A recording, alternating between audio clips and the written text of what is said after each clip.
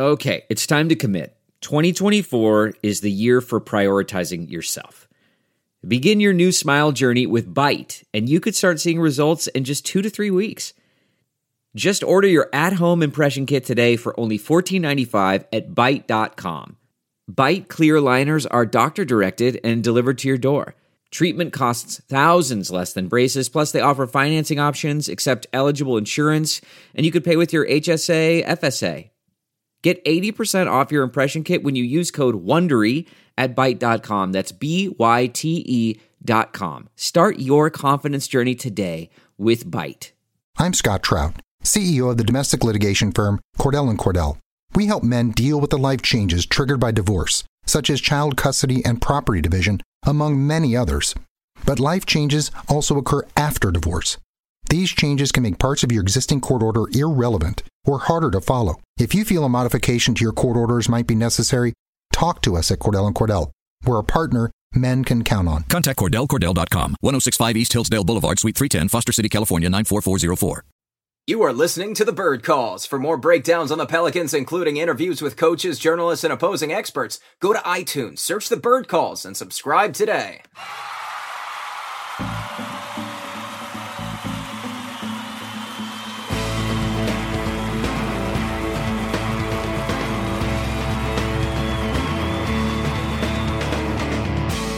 What's up, Pels fans? Welcome to a special Elfrid Payton edition of the Bird Calls. I'm your host and credentialed member of the Orlando Magic Media, contributor to OrlandoPinstripePost.com, as well as the BirdRights.com. And of course, you guys are hearing this on the Bird Calls podcast.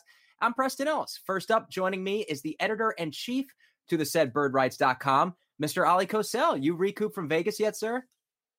Not really, because I still don't have a kitchen. The renovations aren't as far along as I'd like them to be, so I'm still kind of all turned around.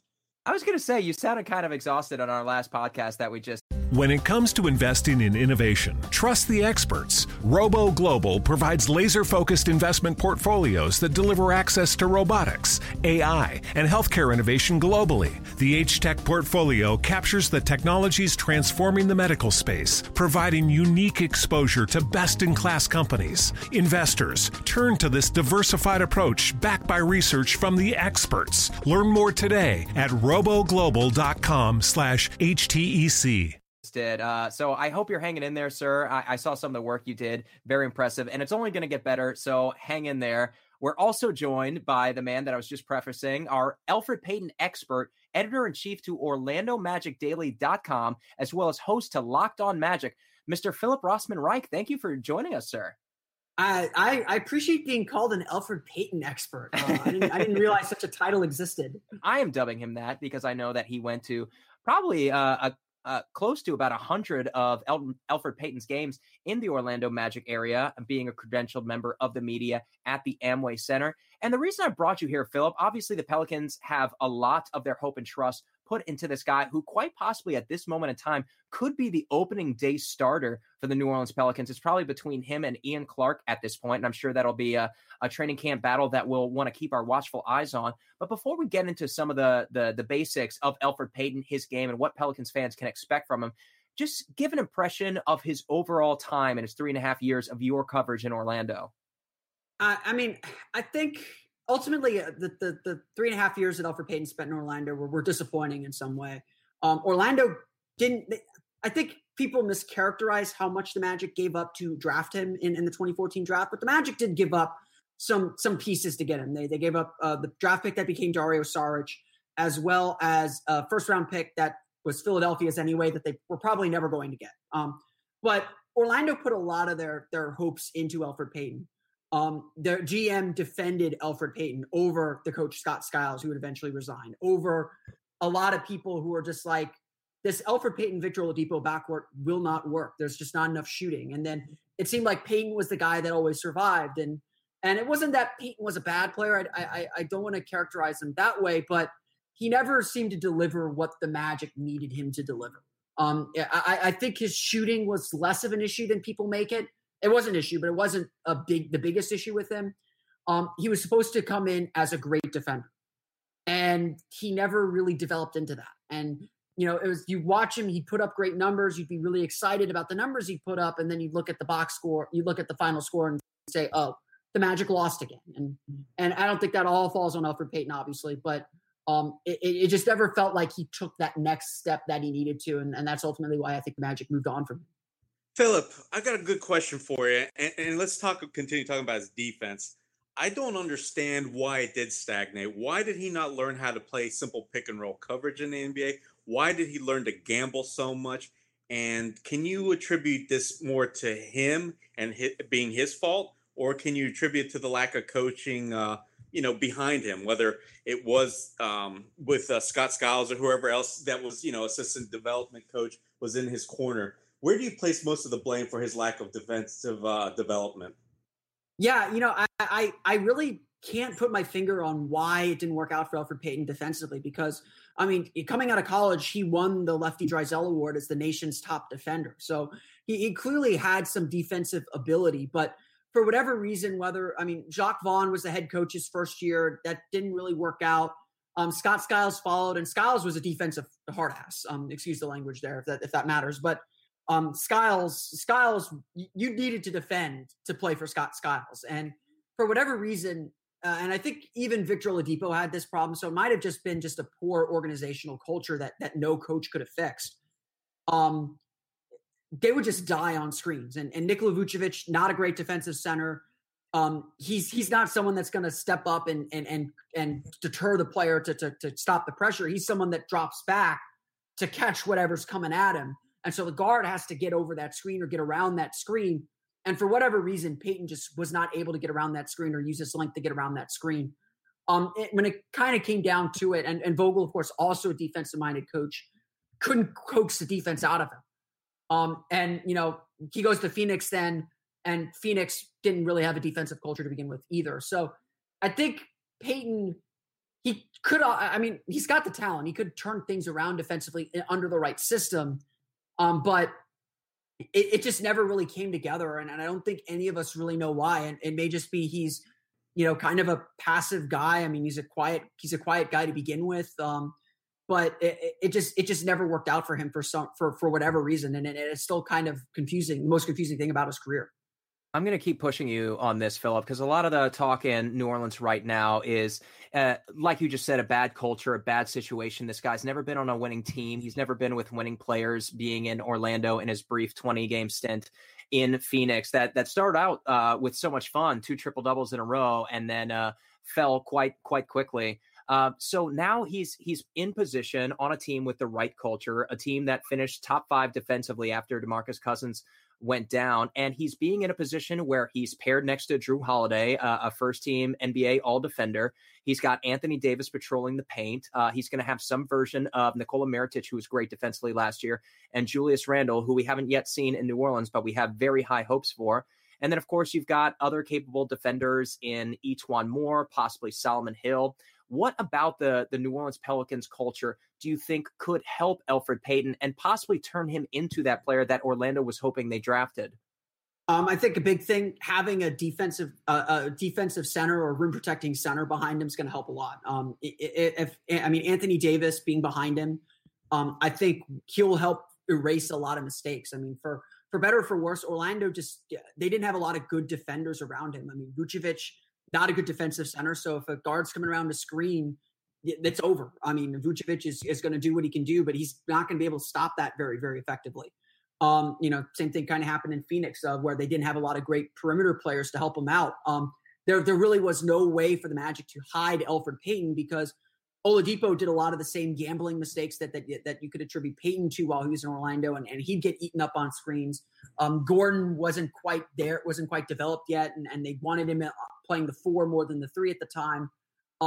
Fournier is not a great defender. So having better defenders around him, you're going to be able to hide Payton a little bit better. But again, if you're asking Payton to guard the top point guard on the other team, you're going to be scrambling to cover for him, I think, and figure out how to cover for him defensively. So I think having better defenders obviously helps because they'll cover. And obviously, I think another problem that the Magic have had in general is when you're not winning, your motivation to do the little things goes away very, very quickly. And I think that's been a major problem for Orlando. So, if you're New Orleans, you're fighting for a playoff spot, your motivation to sacrifice and do the little things that you have to do to go through a little bit of pain becomes worth it to get those wins and to compete for a playoff spot. And I think that's definitely something that could change for Payton playing in New Orleans. One positive I want to ask you about, Philip, and you kind of touched on this, was the fact that maybe his poor outside shooting has been a bit overblown. And when you look at his statistics, specifically his true shooting percentages, each year in Orlando they improved. As to in his final season, last 44 games in Orlando, he had a 56.4 true shooting percentage. And you know what? Let's take a good shooter, for example. I'm looking at Mike Conley right now, his statistics. Only once in Mike Conley's career has he gone over that percentage of 56.4%. And that was a couple of years ago where he shot 60.4%. So in basically referencing this, does that kind of show in detail just how much that three-point shooting, which honestly we should attribute some success. Payton did shoot 37.3% with the Magic last season, but is he able to get away with having almost like a Rondo-like career because he does do enough, can score efficiently enough in other parts of the floor?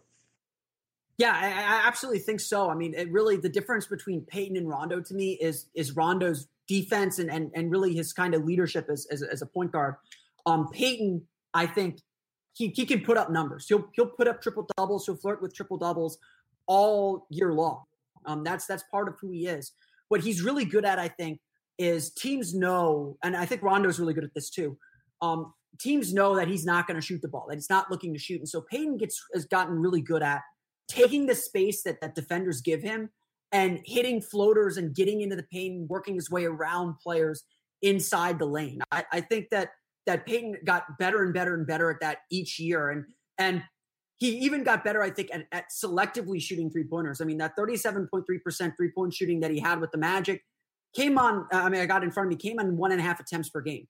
He only took open three-pointers when it was comfortable for him. Otherwise, he was going to look to drive. And when he's driving, he's a really gifted passer. He's got great vision. He's got a good floater game. He's really good in between and getting it up and around bigger players. And so his offensive game, I think, is really strong. Like, he's a guy that's going to get assists. He's a great rebounder for a guard, and he's gonna score when he's driving and attacking. So he does a lot of really good things offensively that I think people kind of look past because of the 3-point shooting numbers, which aren't good. Now, Philip, let's keep talking about, you were saying how capable and intelligent he is in his passing when he's collapsing towards the basket. Some of the numbers in front of us, within 5 feet, he took over 50% of his shots. I'm going to say it's about 55% of his shots, 62.5% on those shots. He's somebody who is aggressive and can be very effective when he drives to the rim. What would you say about how aggressive is he? How often per game do you think he takes that drive? Is he somebody who becomes passive at times, or is he a relentless rim attacker? I think he does become passive at times. And when you talk to him, he's, off the court, he's kind of a shy, reserved guy. I know he's from New Orleans, so maybe he'll be a little bit more comfortable, a little bit willing to kind of break out of his shell a little bit over there. But he definitely, it always felt like in Orlando that he never really took complete control of the team, even though the Magic christened him the point guard of the team very early on in his career. And he really had that starter spot locked down. I really think that Payton could stand to be a little bit more aggressive. Not necessarily look for his own shot so much, but look to lead the team a little bit more, or kind of get people in the right spots. And I think that was another thing that was really missing from him, was he really wasn't a fantastic leader from the point guard spot. It always felt like he wasn't initiating enough offense or initiating enough things for Orlando that I thought that the team really could use from someone who had a lot of trust put into him. And so, I think that he'll when you give him the ball, give him the lane to drive when the play's called for him, he'll run the play and do all that. But otherwise, I think he's content to kind of let others take control. And especially in Orlando, where there wasn't another great ball handler or another great creator, that proved to be a big problem. All right, Philip, I've got the biggest question I've been wanting to ask right here. And a lot of Pelicans fans are really adhering to this one. How much do you buy into the argument that by simply going to a winning team with a winning culture, relatively new, of course, but still surrounded by two very good players, one that's a possible MVP and Defensive Player of the Year candidate, of course, in Anthony Davis. How much do you think being around these guys is just going to simply elevate his game to another level? I thought you were going to ask about the hair and whether that was going to change his shooting. Being with good players will undoubtedly elevate your game. It's just a matter of space and attention. When Anthony Davis has the ball, when Anthony Davis sets a screen and starts rolling, the defense has to account for him, certainly in a way that they never did with Nikola Vucevic, even with Vucevic popping. I mean, I think at a certain point, teams just preferred Nikola Vucevic to pop for a mid-range jumper, and they were like, if he makes that, fine. If he makes it, fine. We'd rather give that shot up than anything else. Payton has never played with someone who will have the gravity that Anthony Davis has. He's never played really with another guard quite like Drew Holiday. And so I think inevitably that's going to create more space for him to attack, for him to get to the basket, and probably create more space for him to get the pass back out to some of those other shooters that the Pelicans have, or back out to Holiday or to the rim to Davis.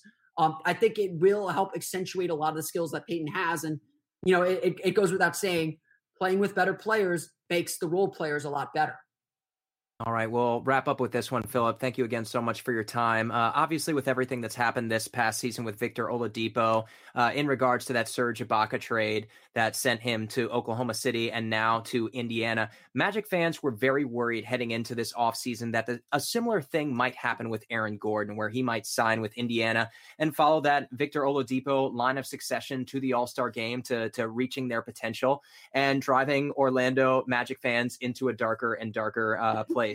So when it comes to Elfrid Payton, how concerned are you as a Magic reporter at this point in time that losing out on Elfrid Payton is going to come back to bite Magic fans?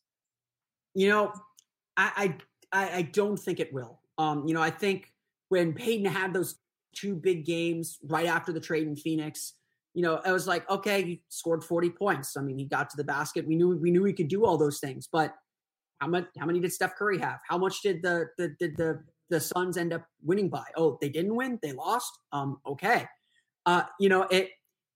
Payton, I think, is an NBA player. And I was surprised to see him sign for so little. I thought that he still had a little bit of value around the league. But he's not a starting point guard. I think the Magic gave him every opportunity, and maybe not the most ideal situation for Payton, but they gave him every opportunity to succeed at that point guard position. Really, the only way Payton is going to make Magic fans regret trading him is if he suddenly becomes the defensive ace that the Magic thought he'd be when they drafted him. If that happens, then yeah, it's going to be like, how did this happen? How did the Magic let another solid player get away? But it's been 4 years now in the league, and Payton hasn't done it. At a certain point, you are the player that you are. You can maybe make some marginal improvements. Payton can certainly still make some marginal improvements, but you have to kind of accept some of those shortcomings. And I kind of think I kind of think that's what's happened with Payton, and he's going to have to settle in as a backup point guard who can do some spot starting when needed. Ollie, anything to add?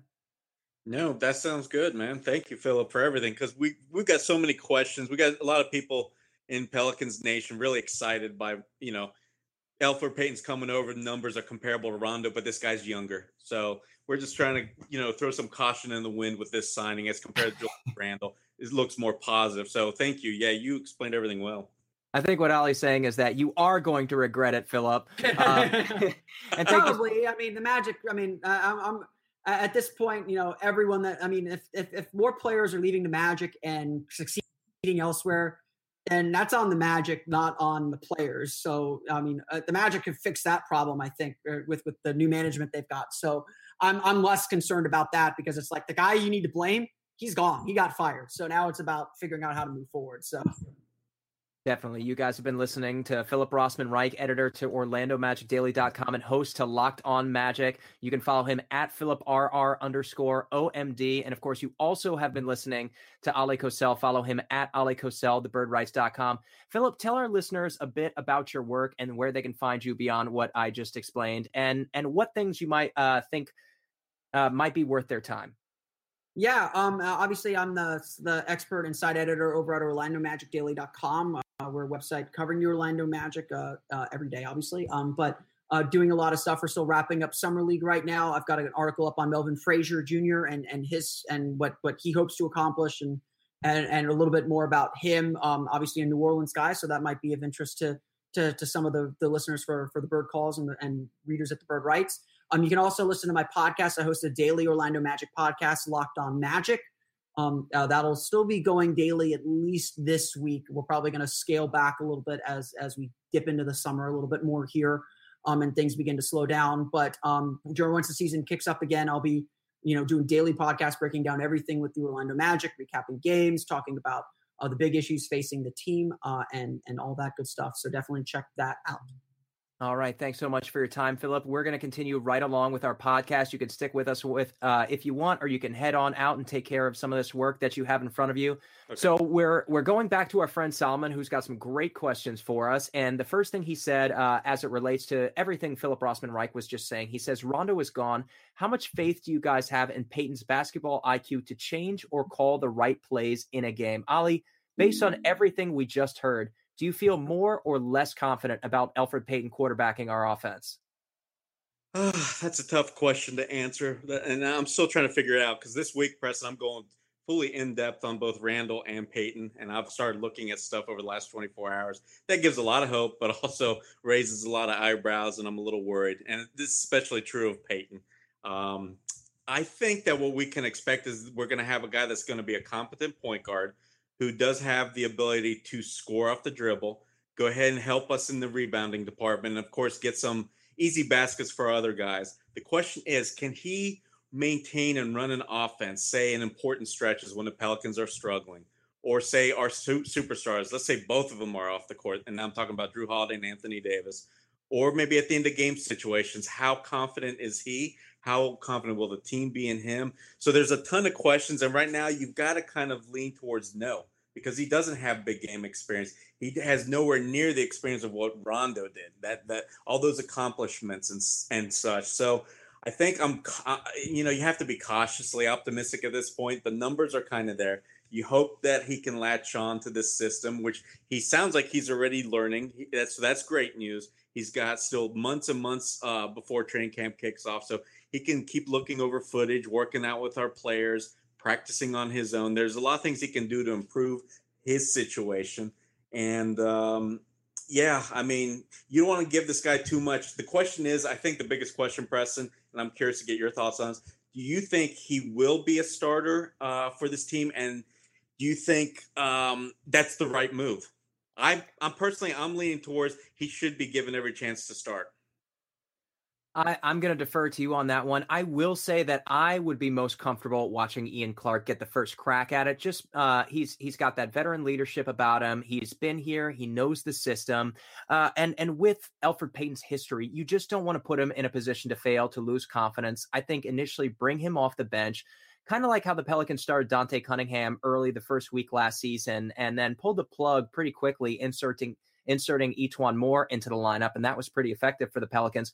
I think that's something that you do with Ian Clark, and you see how Ian Clark manages the offense, how he's able to play off of Drew Holiday defensively. And then you bring Elfrid Payton slowly along. You let him quarterback the second unit, let him get his usage up, get comfortable, manage his way into the offense with shooters like Darius Miller on the wing, as well as Nico Mirotic, so that he can crack the defense and kind of kick it open to those shooters. That would be my best bet. But like you said, it does seem like all indicators point to him managing the starting unit with Ian Clark as your fulcrum off the bench. I honestly wouldn't have a problem with either, but if it was my preference, I would start him at the 6-man position and then in a couple of weeks' time, see how effective he can be. Of course, in those spurts, whether you come off the bench or whether you start, there are going to be instances where you're playing with Drew Holiday and with Anthony Davis, and just see how those guys play off of each other and then make a decision from there. Because there's no telling just how much information you can get from training camp or from exhibition games. But you're right. It does seem like he does have the skill set that's very similar to Rondo's. And like Philip just said, you've got Drew Holiday there who can mitigate his mistakes defensively. So it seems like he will be put in a position to succeed. So I'm kind of just talking around myself, but I hope that Ian Clark, just based on his time with the team, gets the first shot. Let's go to our second question. He says, AD doesn't like playing center. Are the Pelicans going to go with Payton, Drew, Nico, Randall, Anthony Davis in their starting lineup? This is an interesting question, and one that we've been debating all offseason already. Ali, I really like the way that Nico fit next to Anthony Davis in the starting lineup, but as we discussed before, Randall's not coming to New Orleans to come off the bench. So how do you fix this situation? Well, I think without a doubt, Mirotić is going to be the one coming off the bench, but Anthony Davis is going to be stuck at center. But again, this doesn't mean that every time down the floor, he's going to be responsible with banging with the opposing team center. As we saw last season, Nikola Mirotić guarded a lot of fives, and I specifically remember him banging with Marc Gasol and a few other guys that were a lot bigger. And so he actually held his ground pretty well, and that kept Anthony Davis a little bit healthier, a little bit playing more off the ball. And I think that's what the Pelicans like. They prefer that he's kind of there as the last line of defense. So I think whether you start Randall or Mirotić, it doesn't really matter, because those guys both have enough size to guard a lot of fives, even starting fives in this league. That's where it'll keep AD on a lot of fours for at least maybe half the time. So I don't think that's a real big problem for the Pelicans coming in this season. They've got really three versatile big guys that can alternate between the 4 and the 5 enough to where they'll make it successful. So logistically, it obviously makes a lot of sense to bring Mirotić off the bench.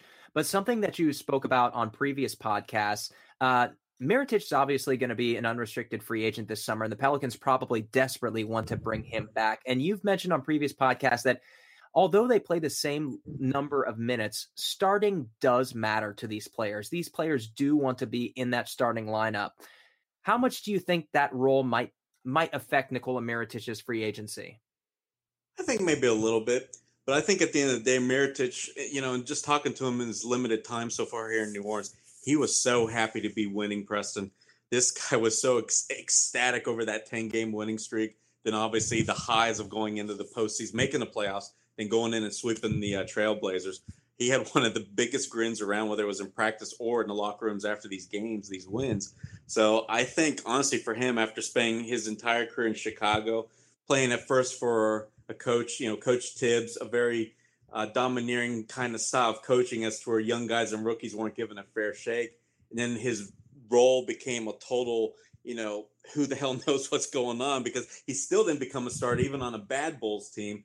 So he's just happy to finally get some footing on a good team, getting some wins, know his role. And that will be about a 30-minute role game, or 30 minutes per game role. And to where he'll probably see, if not, I'll say the vast majority, he'll be finishing closing games, because I truly do think that this Rondo, Mirotić, AD lineup has a very good chance of being together on the floor, especially in closing minutes. The style of basketball kind of slows down in fourth quarters. Plus, all these guys have the versatility enough to switch for at least 2, 3, and in AD's case, all 5 positions on the court. So I can really see them, finishing off every big win or close loss, whatever you have. He's going to be there in every situation. So I think that's all Mirotić is looking for. Granted, if the team was losing, everything was different, and there was some guy that was less, less talented than him ahead of him in the starting lineup, then there would be some cause for alarm, cause for issue for him to switch teams. But with Randall and AD ahead of him, and like I said, the style of play, and then the fact that they'll be able to, I think, all 3 close games, yeah, he's not going to have any problems, Preston, at all moving forward if he does want to resign with New Orleans. It'll definitely be interesting to see how the 3 of these guys coexist on the floor at the same time. It'll definitely be something unique to New Orleans. The way that teams are going small across the NBA right now, seeing PJ Tucker giving closing minutes at the 5 position, to have all 3 of these guys at their size able to chase out onto the perimeter.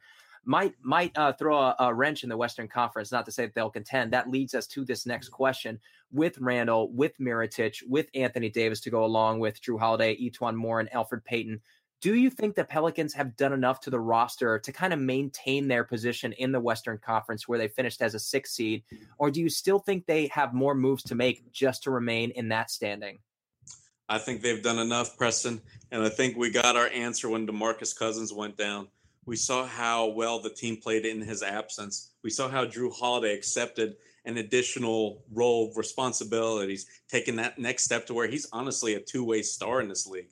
Of course, the question is, can he bring that back? Can he, after, 4 months off, whatever it is, 5 months off, can he come back and be that same player? I tend to be a believer. And again, with Anthony Davis, a top 5 player already on the team, you've just got to surround the team with excellent role players that fit. And I feel like the Pelicans did that with Randall and Payton. So again, you didn't have Cousins, where the Pelicans played their best stretch over the final 28 games. And now suddenly you've got Randall. And then you're just basically then flipping Elfrid Payton for Rondo.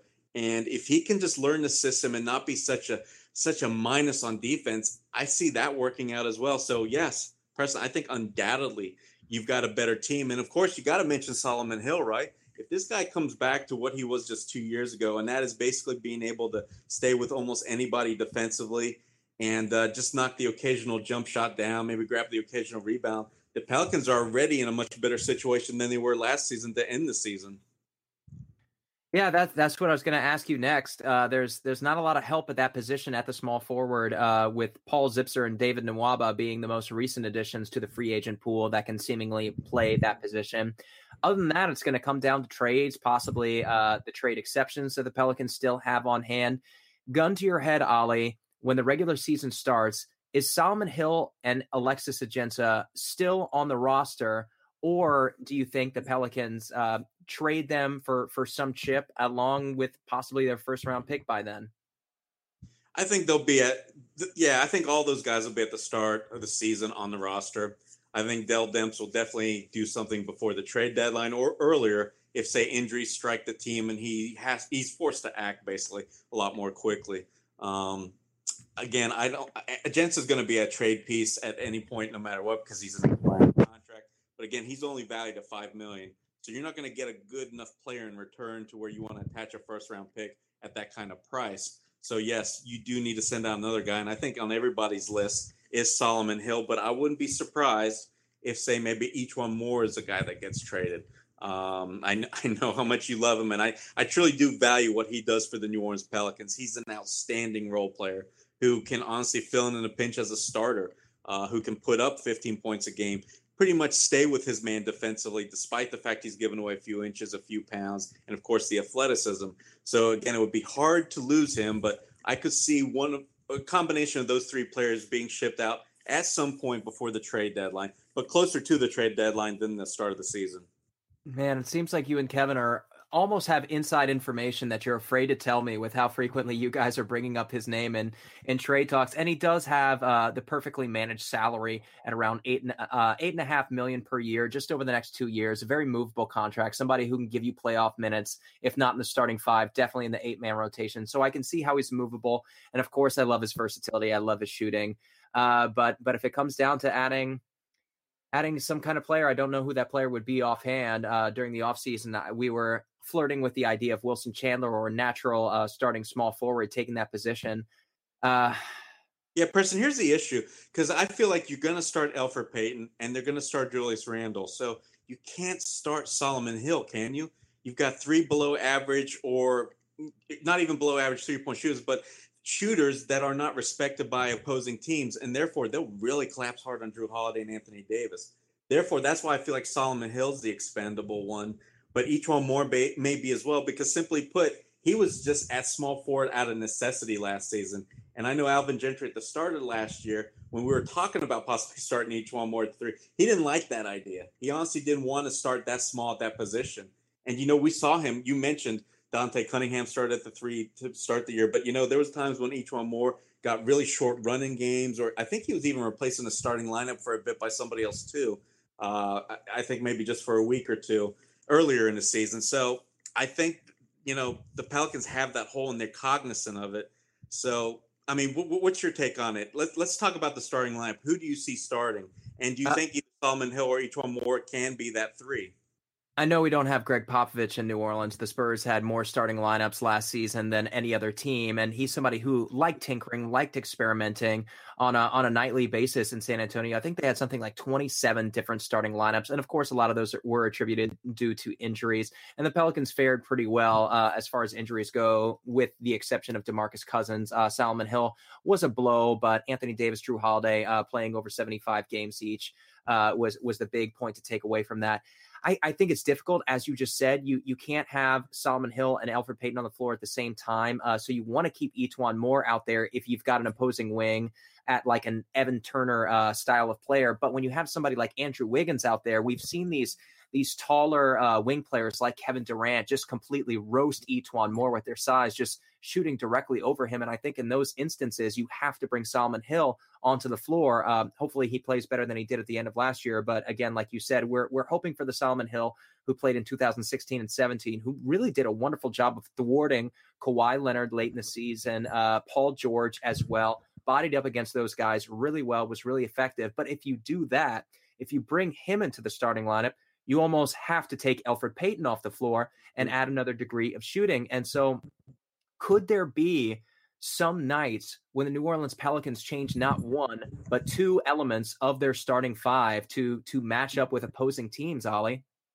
I think that's a great idea, because let's say you do start Solomon Hill. Therefore, you got to move, I guess, Drew Holiday either back to the one, or you start Ian Clark alongside of him, or you keep E'Twaun Moore in the starting lineup, right? So it's Drew Holiday, E'Twaun Moore next to Solomon Hill. I personally think this, and this is the way I'm looking, I think the Pelicans' best version of themselves next year, and I'm not including the Mirotić, Randall, Davis ending lineup, whether it works or not. I'm looking at it being as Payton, Holiday, Randall, and Davis. And so there's that missing three. And I don't think he's on the roster. So, again, this is only if Payton actually shows up and does what's asked of him and isn't a liability anywhere on the court. If he does that, I think that's where the Pelicans have to, they have to build off that blueprint. So, again, I don't think E'Twaun Moore is the right answer there. Solomon Hill's not the right answer. And obviously Darius Miller isn't either. So I think that the guy, the unnamed guy here isn't on the roster. So that's what I'm looking at the most. All right, we'll leave that at TBD at ... Remember, you guys, if you like what you're hearing, please do us a favor and retweet this podcast. You guys can help us spread the word. And also, if you haven't done it already, make sure to rate it on iTunes, Stitcher, wherever you get your podcast from. I think we've got somewhere around somewhere between 130 and 150,000 downloads, and we've only got 100 ratings. So we have less than a rating per 1,000 downloads. So if you guys could do us a favor, open up your phone to the Apple Podcasts, search the Bird Calls, and rate us 5 stars. And then while you're at it, grab your neighbor's phone, grab your girlfriend, your boyfriend, your dad, your mom, your grandma's, grab all their phones. Make sure you open up that app and give us a 5-star rating. We really appreciate the support. Again, Ollie, you mentioned earlier some of the stuff you're working on this week. Yeah, absolutely. I'm focusing on Randall and Payton, and I just want to see what these guys have done, what we can expect, how they compare, and ultimately how the team is going to fare overall with their inclusion, playing big minutes on the New Orleans Pelicans roster. So it's a whole bunch of different ideas that are going to be a bunch of different articles, but it's going to be the main theme. How are these guys going to really help, and can the Pelicans stay competitive and in the playoff hunt? All right. According to our group DM chat, it looks like Kevin, Ollie, and I, and possibly Grub will be back for you guys on Thursday afternoon. So make sure you send in your questions by then. Of course, I'm your host, Preston Ellis. Thank you guys for spending your time with us. Thank you again to Philip Rossman Reich of Locked On Magic. For now, let's go, Pels.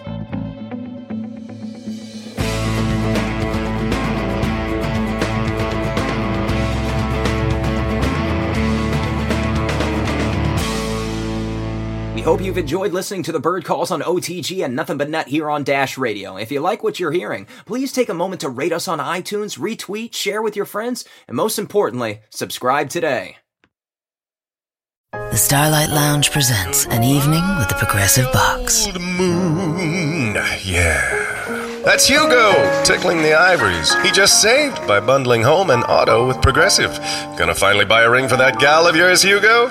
Send her my condolences. Hi-oh! This next one's for you two. There's a burglar in my heart. Thank you. Progressive Casualty Insurance Company and Affiliates. Discounts not available in all states or situations.